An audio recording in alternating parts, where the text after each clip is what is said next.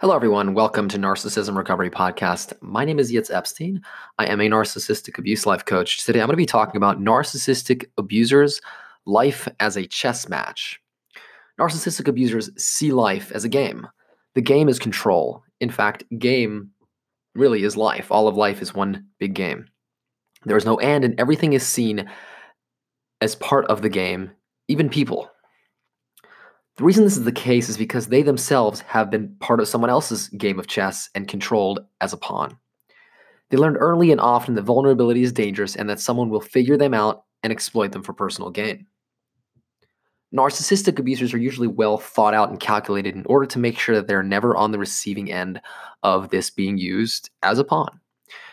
Narcissists see everything really as a pawn to be used in their very sick and pathological game. Relationships, people, and love are no exception. In fact, this is where the main chess match happens in relationships. First, winning people's trust is the highest form of supply, as once this is the case, they can then employ their tactics, their game, their work, ultimately using this individual to do their dirty work as a supply.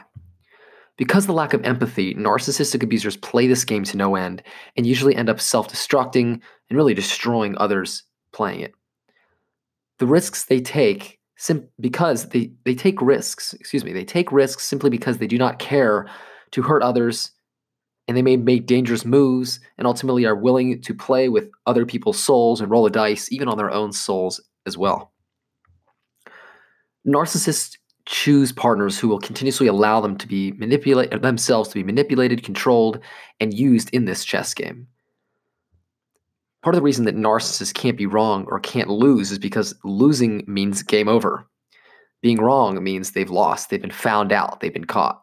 And ultimately, if all of life is a game, then game over would quite literally mean death. And this is really the last thing that they are able to allow to happen. Therefore, winning is at all costs. They'll often go to their graves, really die playing this game. It's all they really know. It's the only way of operating that they exist in. If you decide to call out a narcissist playing this game, or you quote unquote know too much, you become the enemy and you need to be eliminated. You know the playbook, you've been caught, you ultimately have seen too much. If you do see and ultimately catch them playing this game, you are a potential threat to expose them, or you may even try to play the game and win. The game shifts once this is the case, and ultimately it becomes about taking you out and destroying you at all costs. You are now the public enemy number one.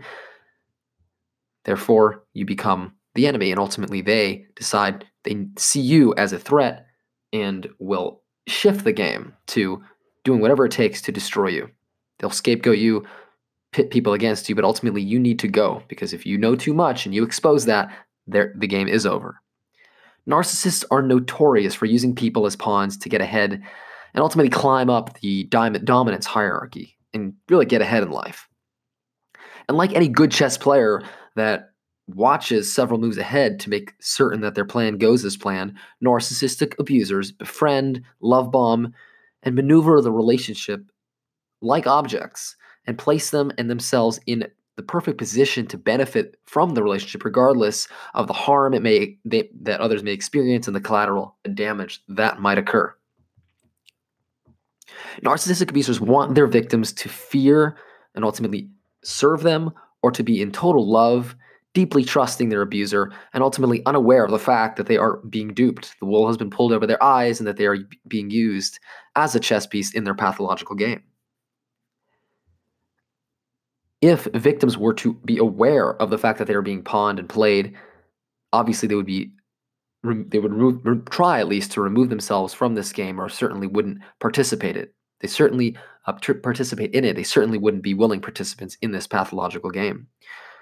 Narcissistic abusers are able to fake reactions, fake relationships, and really just to win over people so that they can move them, put them in perfect positions to use them ultimately and exploit them.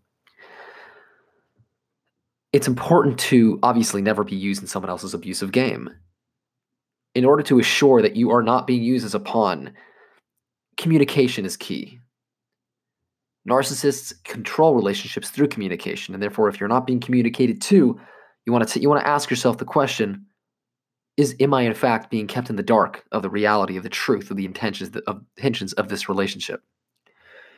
If you find that you are unable to identify where you stand in a relationship, if you find that your abuser is being passive aggressive, deflective, playing a game, manipulating, ultimately, if you identify that a game is being played, it's imperative to look deep and see if in fact this is taking place.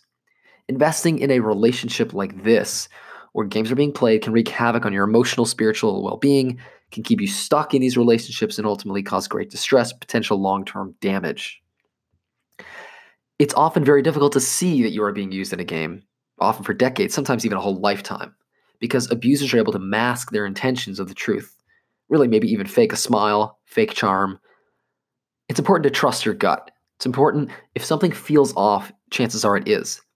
Your intention can usually pick up on a bad intention. Your intuition is usually able to pick up on a bad intention. And this could be a saving grace from years of manipulation and being used in a fraudulent relationship and ultimately being a pawn.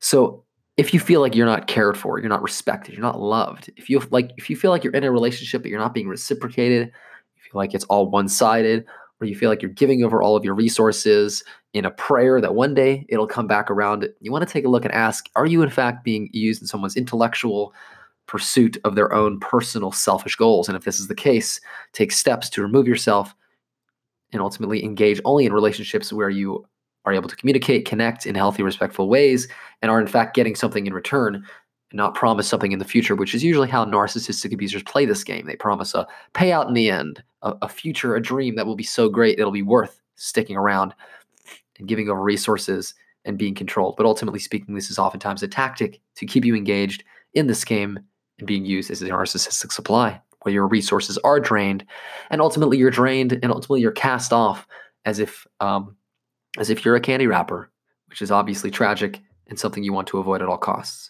So I want to thank you for listening to this podcast and understand that being used is remarkably inappropriate, especially as a human being.